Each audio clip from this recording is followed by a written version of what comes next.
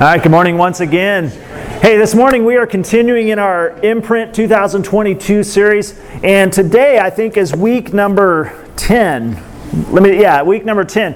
And today, as we continue studying the classical Christian spiritual disciplines, today we've gotten to, I believe, the second part of the outward expressions, the outward disciplines, those that bring us into interaction with others or lead us to refrain from interaction from others. It's not purely internal, it's actually involving others. And today we're talking about silence and solitude. Last week we talked about simplicity and had some good interaction about that. Basically, how do we live well among all the stuff that oftentimes crowds our lives? And that week is always one that gets a lot of people thinking, a lot of people evaluating some of the things they're doing or not doing.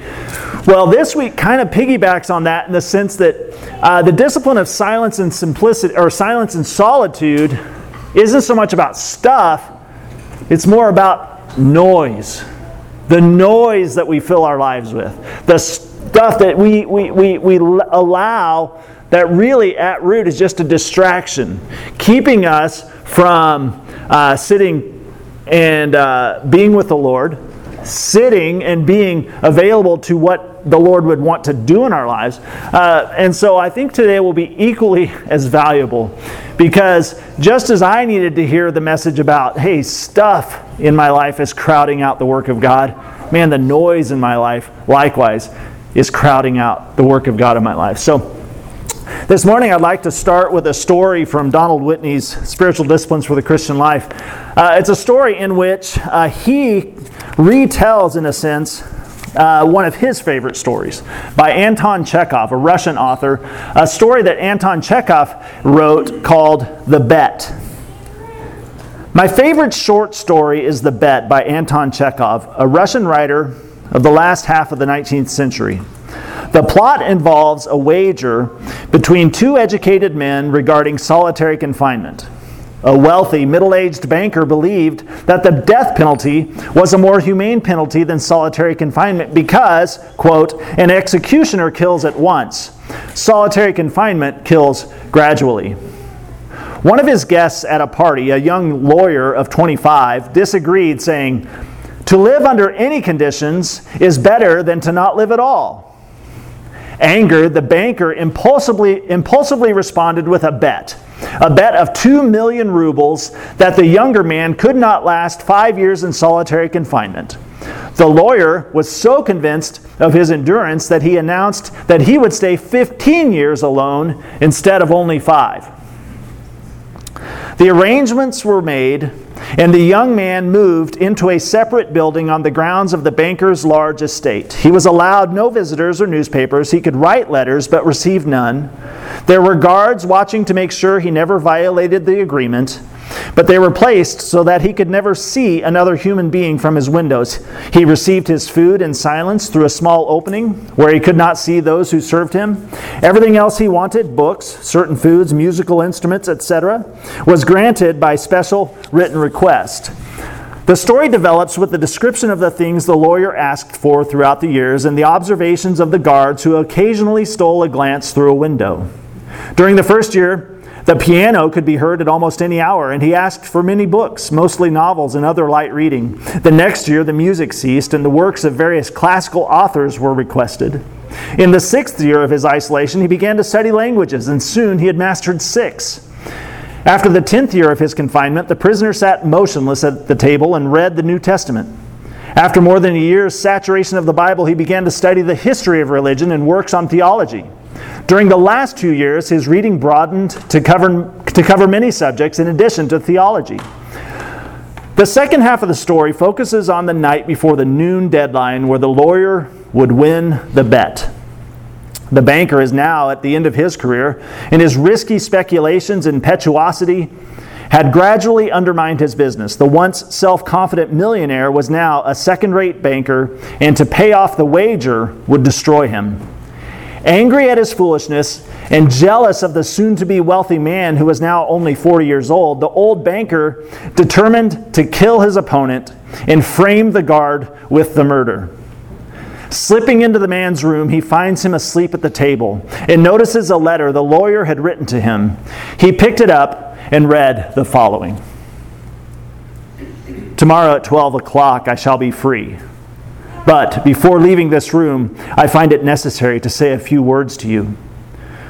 With a clear conscience and before God who sees me, I declare to you that I despise freedom and life and health and all that your books call the joys of this world.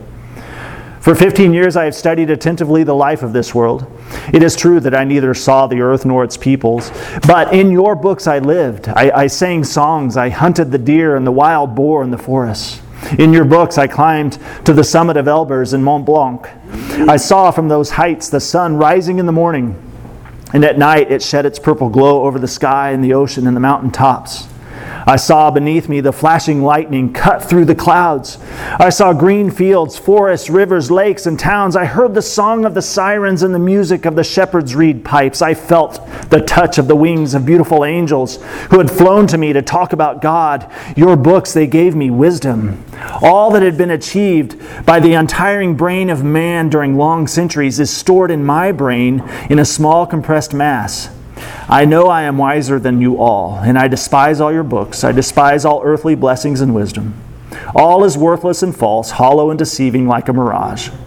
You may be proud, wise, and beautiful, but death will wipe you away from the face of the earth, as it does the mice that live beneath your floor and your heirs, your history, your immortal geniuses. They will freeze or burn with the destruction of the earth. You have gone mad and are not following the right path. You take falsehood for truth and deformity for beauty.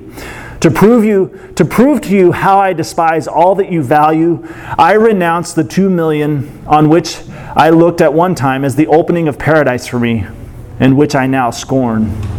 To deprive myself of the right to receive them, I will leave my prison 5 hours before the appointed time, and by doing so break the terms of our compact.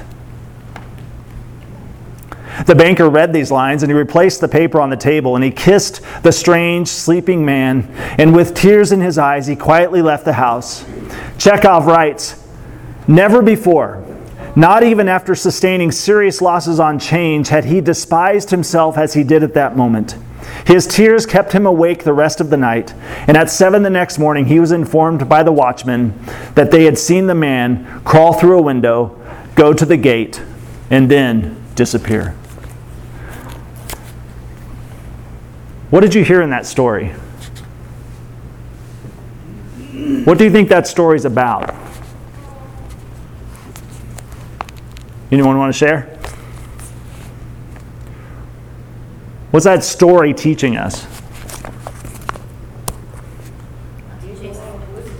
What's that? He gained a lot of wisdom by isolating himself. Yeah, and the wisdom kind of ruined him on the world, right? What'd you say? Okay, he kind of saw the worth of things differently, what was truly valuable. Anything else? It affected both of the men. It definitely affected both of the men. Well, here we are today in church once again. Here we all are, fellow travelers in the Christian faith, and it's good to hear stories like that because it kind of peels back some layers. It kind of makes us more sensitive then to what God would have for us as people, how we value rightly the things in our lives. Here's the thing I've noticed. The popular expression of the Christian faith in America has much to do with noise, activity, and experience, and little to do with silence and solitude. I mean, just by a show of hands, have you been long in the Christian faith in America and been regularly or seriously encouraged to take time to be silent and take time to enter into solitude as a spiritual discipline? Not a lot of hands, right? Kendi, all right. But it's pretty foreign to us. We hear a lot of do more, get involved with more, serve. We have great worship. We have exciting concerts. We have powerful preaching and teaching. We have engaging Bible studies, workshops, conferences, seminars, 24-hour-a-day Christian radio, books, podcasts, and music galore. Therefore, thus, what qualifies as a healthy Christian today is one who is regularly involved, Regularly involved in church, one who attends events, serves in ministry, goes on mission trips, and bears visible outward signs of commitment and devotion. That's the stuff we look at, right? In fact, spiritual maturity is most often assessed based on external behavior. Basically, whether or not you're a strong Christian or someone who's practicing your faith is mostly gauged on the frequency and duration of church activity and church involvement. I was listening to an interview with Tim Keller this week, and he was talking about how the problem a lot of times in the rise and fall of these church leaders is that the churches look to their leaders and they're gauging their spiritual maturity and effectiveness based on their giftedness and not on their fruitfulness. Basically, they're looking at the exercise of their gifts, what they can offer in the context of the church, and they're not actually looking at the deeper, quieter places in their life and say, are they bearing fruit? Are they dwelling in the Word? Are they walking with Jesus? Rarely do we look for maturity based on real spiritual fruit. Rarely do we look for maturity based on the content of character or the faithful practices of spiritual disciplines.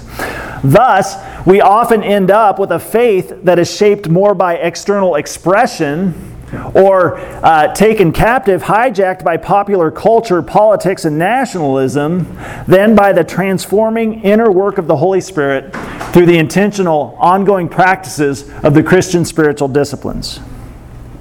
A person can gain influence. They can climb the ranks of church leadership and know very little of prayer. They can become a leader in the church, in the Christian community, and know little of prayer, of Scripture, of fasting, simplicity, silence, and solitude. They can't model it because they don't know it at all. Worse yet, we can even become suspicious of certain spiritual disciplines, being led to view the intentional practice of things like silence and solitude as being a little bit weird, a little bit dangerous, a little esoteric, mystical, strange, and maybe a bit too Catholic or something, right? We just don't know. We're kind of like, it sounds good, but you got to be careful. You never know where you'll end up if you spend time in silence and solitude. You need someone else to hold your hand. You need someone else to download stuff, feed you like a spiritual baby bird. We're a little weirded out by the idea of silence and solitude because you never know what might happen. But here's the thing, we should probably notice something. We should notice that Jesus himself demonstrated a very different practice of his life with the Father, with Creator God. In spite of our don't just sit there, do something mentality in church, Jesus often modeled a don't just do something, sit there model in the life with God. There were times, I think of a time where the people are like, hey, there's so many people here, they want to see you, all these people need to be healed, and blah, blah, blah. And he's like, hey, I want to go to a different town. There's other places I need to go. And he left them. There were so many needs, so much to do. And he's like, no, I think I need that walk. I need the walk from here to there to sort through, to think, to center. Jesus invites us to do the same. Jesus invites us to do the same if we are to experience real transformation, if we too are to discover the increasing fullness of the life with God. What Jesus is beckoning us toward is what has been called the hidden life. The hidden life with God. That which I may never see in you. I may never see it obviously or outlined in you, but it's there. The quiet life with God, those times of quiet communion with our Maker, the quiet, hidden life with God. We must cultivate an appetite for silence and solitude if we are to truly push back the noise and to know God and to grow deeper in our life with Him. Does this sound interesting to anybody else? Man, I crave this. I desire this. And I hope that this is something fruitful for us. Now, what is solitude? Our portable, simple explanation, definition of solitude, silence and solitude. Entering times of stillness and silence to be renewed and restored. Entering into times of silence and stillness and silence to be renewed and restored by God so we may be fully present. So we may be fully present in relationship with others in meaningful redemptive ways. I'll read that again. Entering times of stillness and silence to be renewed and restored by God, so we may be fully present in relationship with others in meaningful and redemptive ways. You see the flow there? We're intentional about those quiet hours with God so that when I'm with you, I'm able to be present.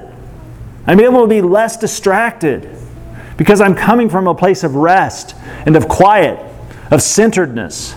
So there's a flow here, an outworking of it. Donald Whitney explains silence and solitude this way. He says, think of silence and solitude as complementary disciplines to fellowship. Without silence and solitude, we're shallow. Without fellowship, we're stagnant. Balance requires them all. So, time away, time spent in silence and solitude, it changes us. It changes us. It reorders our priorities and our values. It heightens our senses and our perspective. It centers and it directs us intensively toward Jesus. And God seems to do His greatest works in silence and solitude. Have you noticed?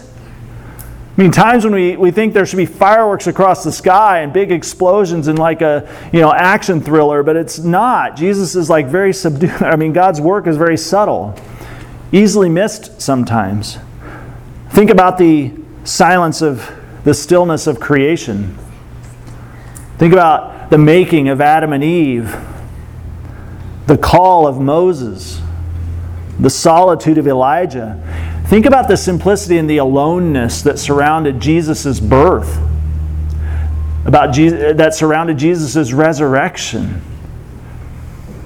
I want to look specifically at a passage from 1 Kings chapter 19 in verses 1 through 18. But 1 Kings chapter 19, this is after Mount Carmel, the showdown on Mount Carmel. God's prophet Elijah, he flees. He runs for his life, and where does he run? He runs to Mount Horeb. Let's pick it up in 19:1, 1 Kings 19:1. When Ahab got home, this is after the showdown on Mount Carmel, right? He told Jezebel everything Elijah had done, including the way he had killed all the prophets of Baal. So Jezebel sent this message to Elijah. May the gods strike me and even kill me if by this time tomorrow I have not killed you just as you killed them. Elijah was afraid, and he fled for his life. He went to Beersheba, a town in Judah, and he left his servant there. Then he went on alone into the wilderness, traveling all day. He sat down under a solitary broom tree and prayed that he might die. I have had enough, Lord, he said. Take my life, for I am no better than my ancestors who have already died. Then he laid down and slept under the broom tree. But as he was sleeping, an angel touched him and told him, get up and eat. He looked around, and there beside his head was some bread baked on hot stones and a jar of water. So he ate and drank and lay down again. Then the angel of the Lord came again and touched him and said, get up and eat some more. Why? For the journey ahead will be too much for you. The journey ahead will be too much for you. So he got up and he ate and drank, and the food gave him enough strength to travel 40 days and 40 nights to Mount Sinai, the mountain of God. There he came to a cave where he spent the night. But the Lord said to him, what are you doing here, Elijah? And Elijah replied, I'm glad you asked. I have zealously served the Lord God Almighty, but the people of Israel have broken their covenant with you, torn down your altars, and killed every one of your prophets. I am the only one left, and now they are trying to kill me too. The Lord told him, go out and stand before me on the mountain. And as Elijah stood there, the Lord passed by, and a mighty windstorm hit the mountain. It was such a terrible blast that the rocks were torn loose, but the Lord was not in the wind. And after the wind, there was an earthquake, but the Lord was not in the earthquake. And after the earthquake, there was a fire, but the Lord was not in the fire. And after the fire, there was the sound of a gentle whisper. When Elijah heard it, he wrapped his face in his cloak, and he went out and stood at the entrance of the cave. And a voice said, what are you doing here, Elijah? And he replied again, I have zealously served the Lord God Almighty. But the people of God have broken their covenant with you. They've torn down your altars. They've killed every one of your prophets, and I'm the only one left, and now they're trying to kill me too. Then the Lord told him, go back the way you came and travel to the wilderness of Damascus. When you arrive there, anoint Hazael to be king of Aram. Then anoint Jehu, grandson of Nimshi, to be king of Israel, and anoint Elisha, son of Shaphat, from the town of Abel-Meholah, to replace you as my prophet. Anyone who escapes from Hazael will be killed by Jehu, and those who escape Jehu will be killed by Elisha. Yet I will preserve 7,000 others in Israel who have never bowed down to Baal or kissed him. So, little backstory here. This is Elijah. This is the guy who's been called by God to bring a testimony of God's righteous requirements and his testimony of faithfulness to Israel, who's breaking their covenant. And he's seen God do amazing things, undeniable acts of power and awe. Yet something's happened here. After 3 long years, Elijah's faith had been shaped. It had been forged in the solitude of the brook Kerith, when he sits there and he's fed by the ravens, as Israel suffered through drought because of their unfaithfulness. His ministry was punctuated by very, very visible acts of power in Ahab's throne room, on the fireballs on Mount Carmel, that outrunning a racing chariot. But like us, Elijah, as James says, Elijah was a human being just like you and me. Elijah was vulnerable. He was vulnerable to fear, to overextension, exhaustion, noise, weariness, activity, and he finally had reached the breaking point. So that when his life was threatened by Queen Jezebel, he ran. He had no defense. He was like, oh no. I'm doomed. And he runs. He ran for his life. He retreated. Where am I going to run? Where am I going to go? Stay here, servant. I'm just going to go die in the desert. Where can I go? Where can I go to find God? And he runs. He runs to the last place that he knows that God might just be found. Have you been in this place where it's like, I don't know anything anymore. I just know I'm spent. I'm scared. I'm worn out. Where can I go and meet with God? And sometimes we just have to go back to that last place we knew he was. The last place we knew he could be found.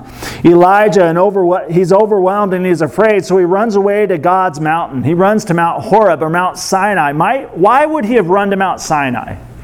Why would he have maybe thought that at least I could probably find God at Mount Sinai? What's that?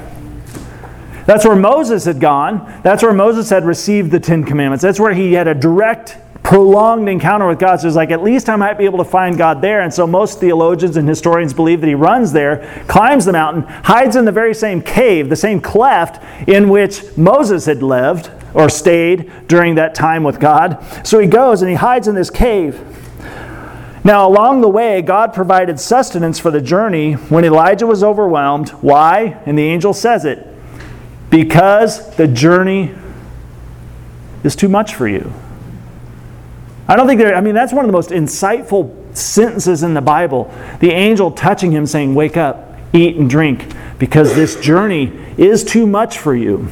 This journey has always been too much for you. It will be too much for you. You need the sustenance that only God can provide.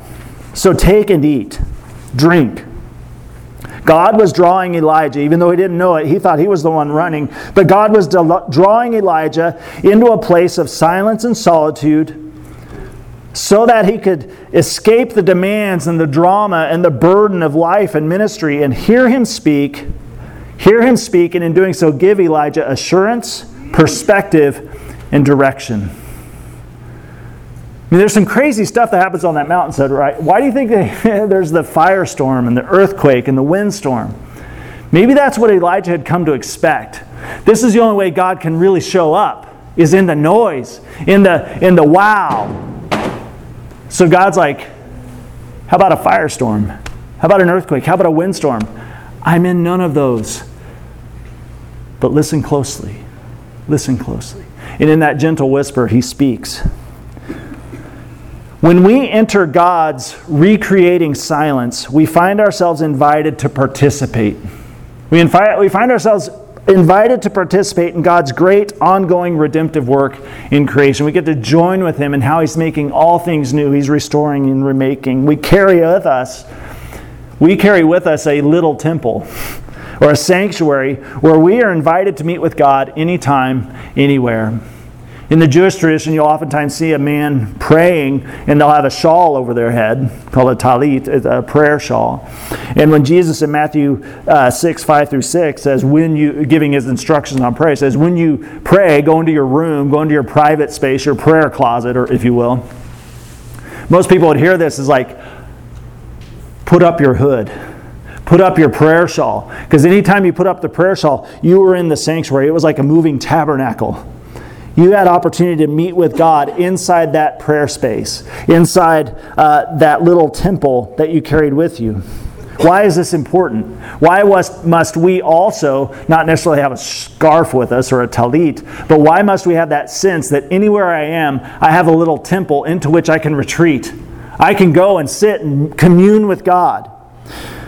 Without a place to regularly and intentionally meet with God and give Him our full attention, we are left trying to find meaning, purpose, and direction in the midst of all that noise and activity and all those people that crowd our life. When I was in the Air Force, I had the opportunity to go to combat survival school at Fairchild Air Force Base near Spokane, Washington. And one phase of that training was a prisoner of war camp. It was teaching us how to resist interrogation, resist all the difficulties that a prisoner of war might experience. And they kept us in little cells.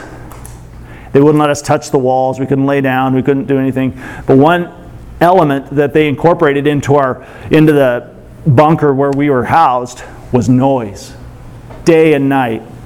Loud rock and roll music, and not the good parts of the songs either. Like the first verse, the beginning of the chorus, and they'd start it over. You never got to hear the chorus, the worst. Babies crying, recordings of babies crying for hours. So you couldn't sleep. They were wearing us down. They were disorienting us simply with noise. That was their strategy to break us down and make us more pliable to the work of the enemy, was to distract us and prevent us from resting, and they did it with noise, noise, noise.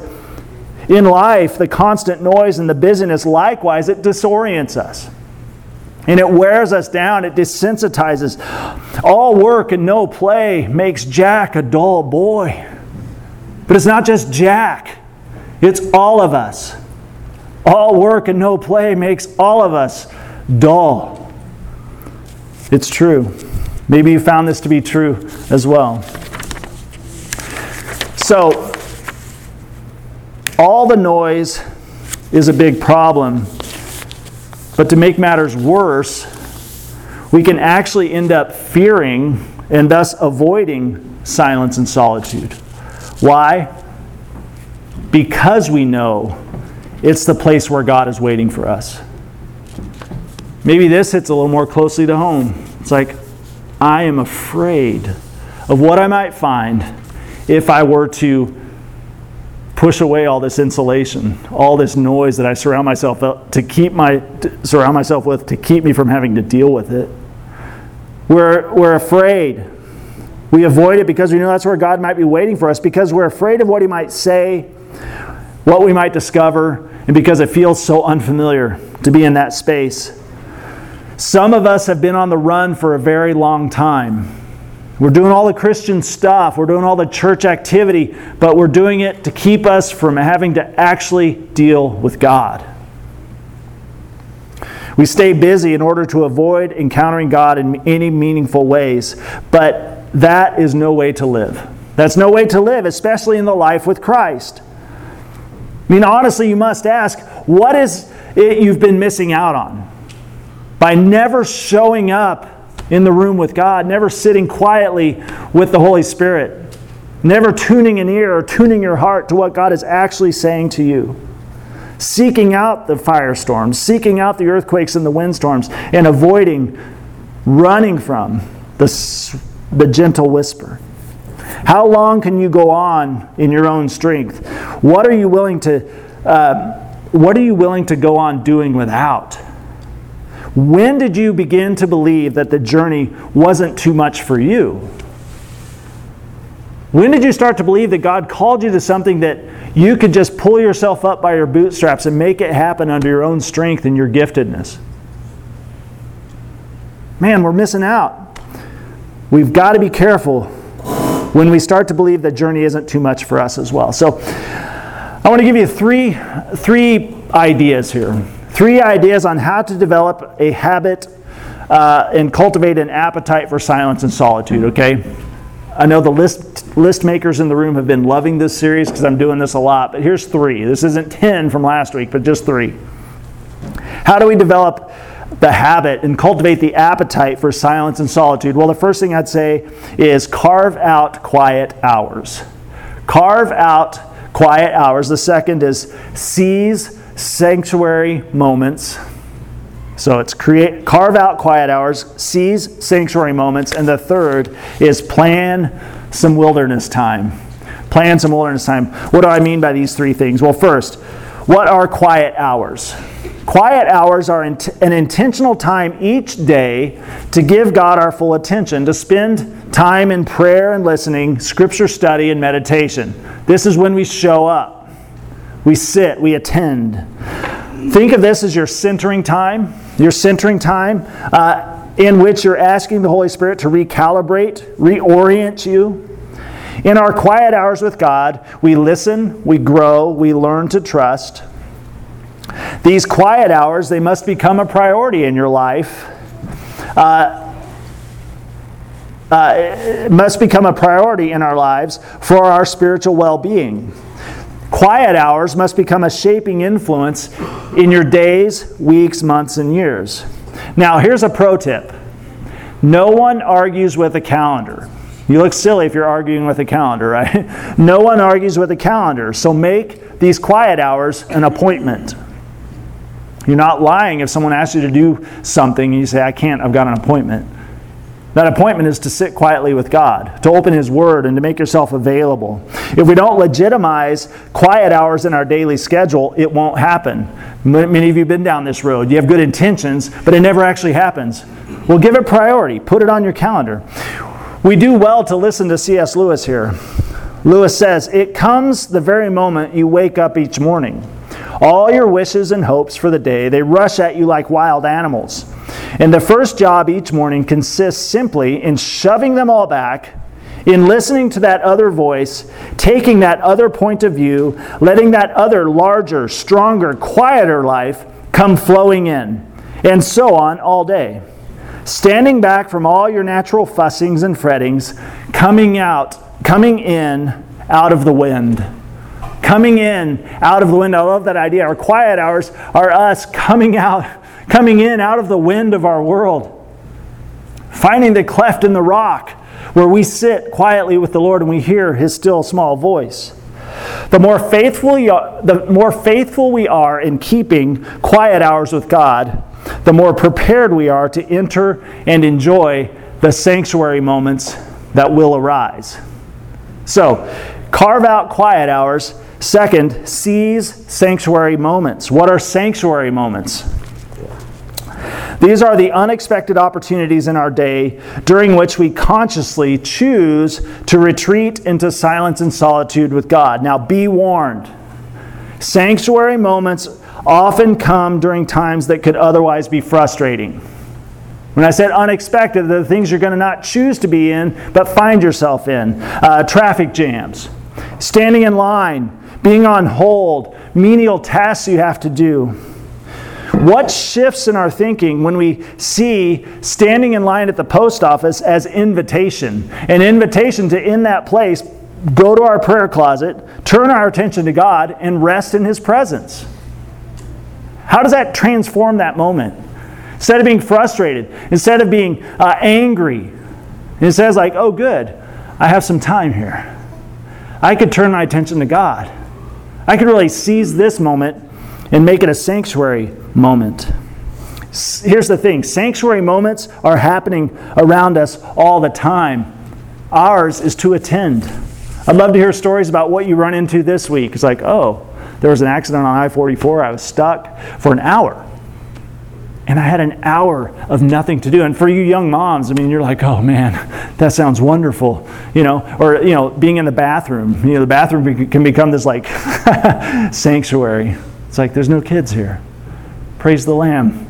Well, seize that as a sanctuary moment. Okay, so carve out quiet hours, seize sanctuary moments, and then third, plan some wilderness time. What do I mean by wilderness time? Wilderness time is scheduled, purposeful time away. It is a retreat scheduled away from home and from your routine to spend intentional, extended time with God, to listen, to rest, and simply enjoy His presence. I used to go and I used to take some. I think some of you have been there with me. But Assumption Abbey in Ava was a Trappist monastery. They had a guest house. You could go, and it was glorious. It was simple. It was no Wi-Fi, no cell signal. You had to drive like 2 miles and stand on your tiptoes on top of a hill to maybe catch the signal. It was great. But I'd take guys there and girls, and just for 2 days, nothing except to do with the Lord. And it was uncomfortable. It was restful. It was all kinds of things. It was kind of a strange collision of things, actually. But Assumption Abbey's closed right now.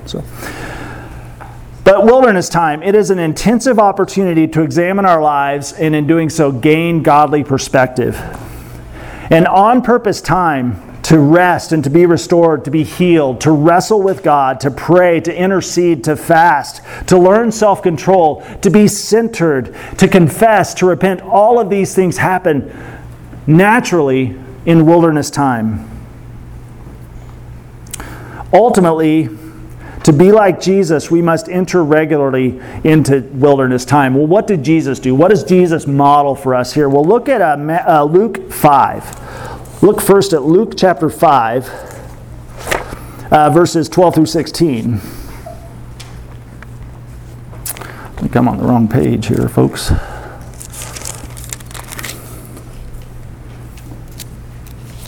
Or maybe I'm not in the wrong... Hold on a second.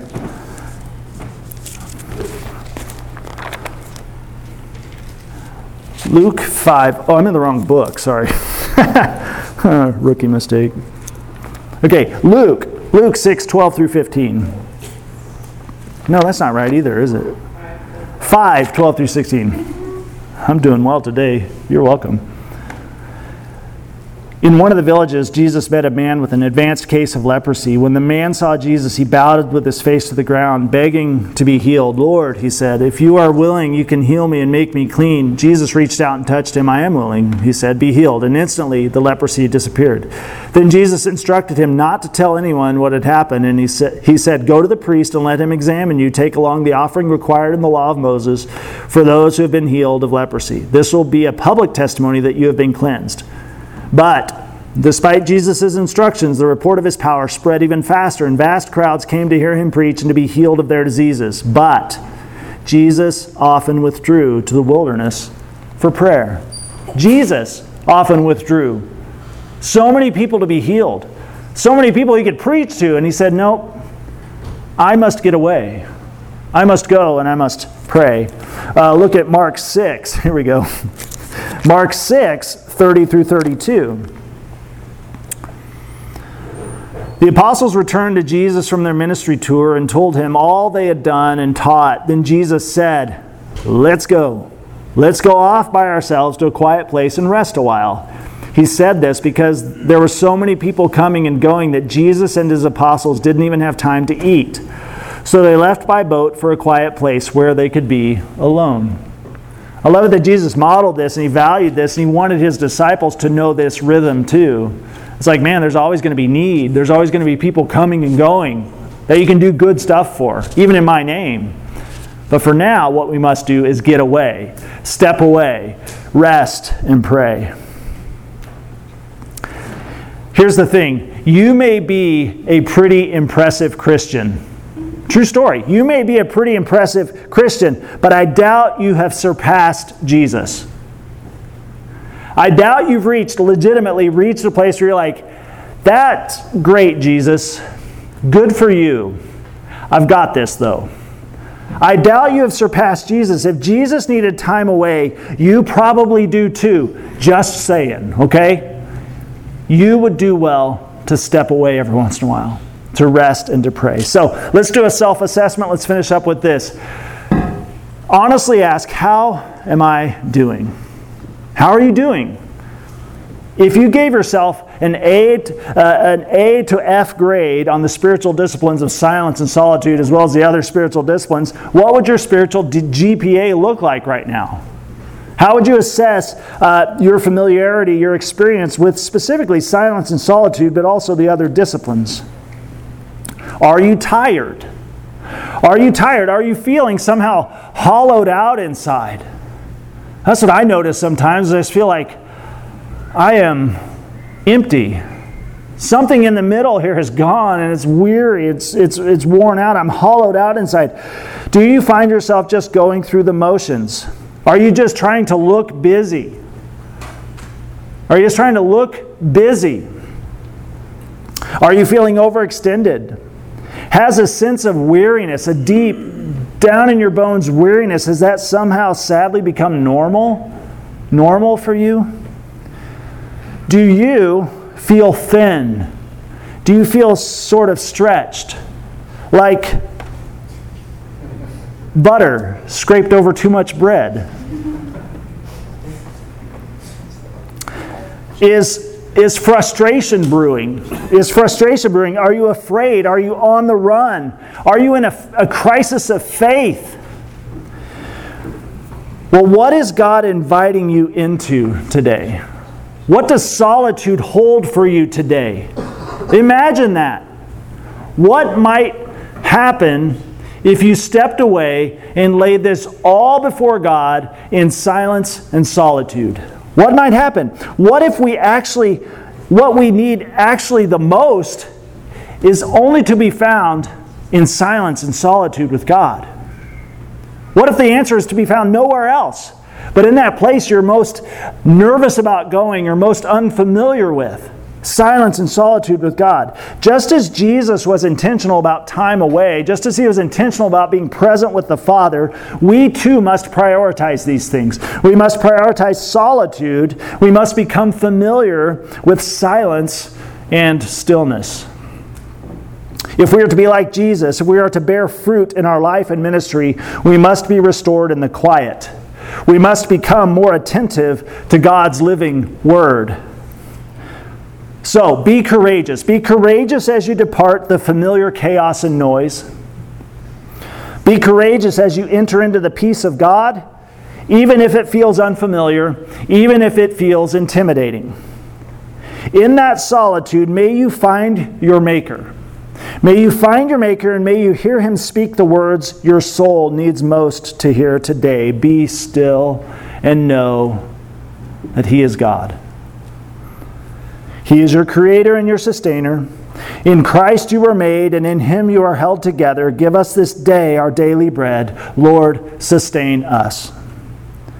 For the first or for the 100th time, here is a quiet place. Here is a quiet moment.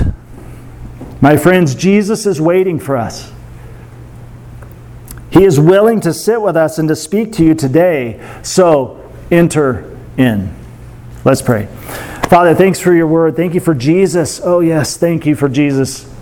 That He didn't come just teaching, but He came actually demonstrating, showing, leading, inviting us to come in. Lord, we're so out of sorts. We're so lopsided sometimes. We're so unfamiliar with the actual presence of the living God in our lives. We don't sit well. We don't quiet ourselves well. We find this like sickening comfort in the chaos and the noise. We don't know what to do if we just put our arms to our side and just said, God, speak. Lord, I pray today, just like Elijah, we'd make an assessment of how we're feeling, how we're just worn out. We've been on the run.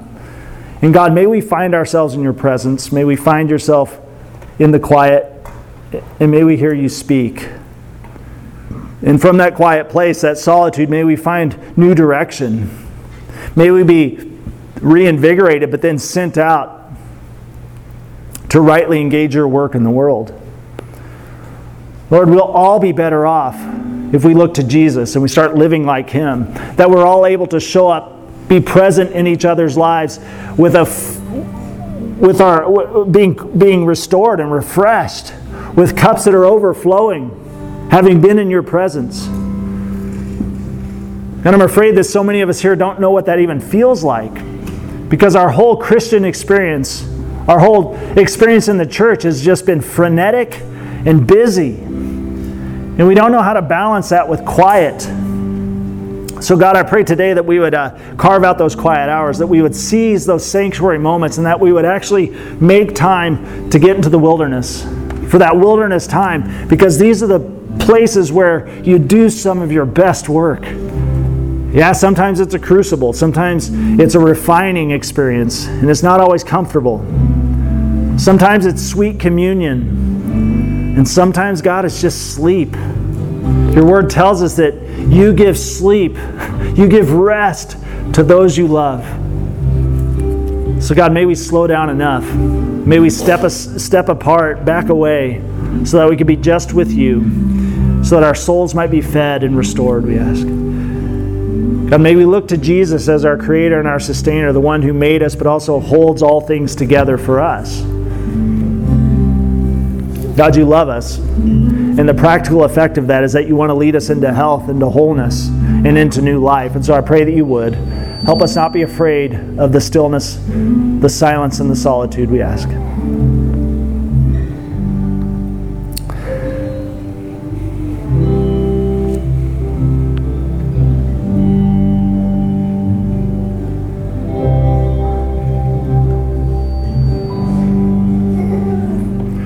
I'm going to share communion this morning, and you know the drill as far as that goes. Sit with the Lord, introspect, listen closely, lay your whole life before Him. Search me and know me, God. Where am I anxious? Where am I rebellious? Where am I stiff-necked and hard-hearted, God? Do a work in me.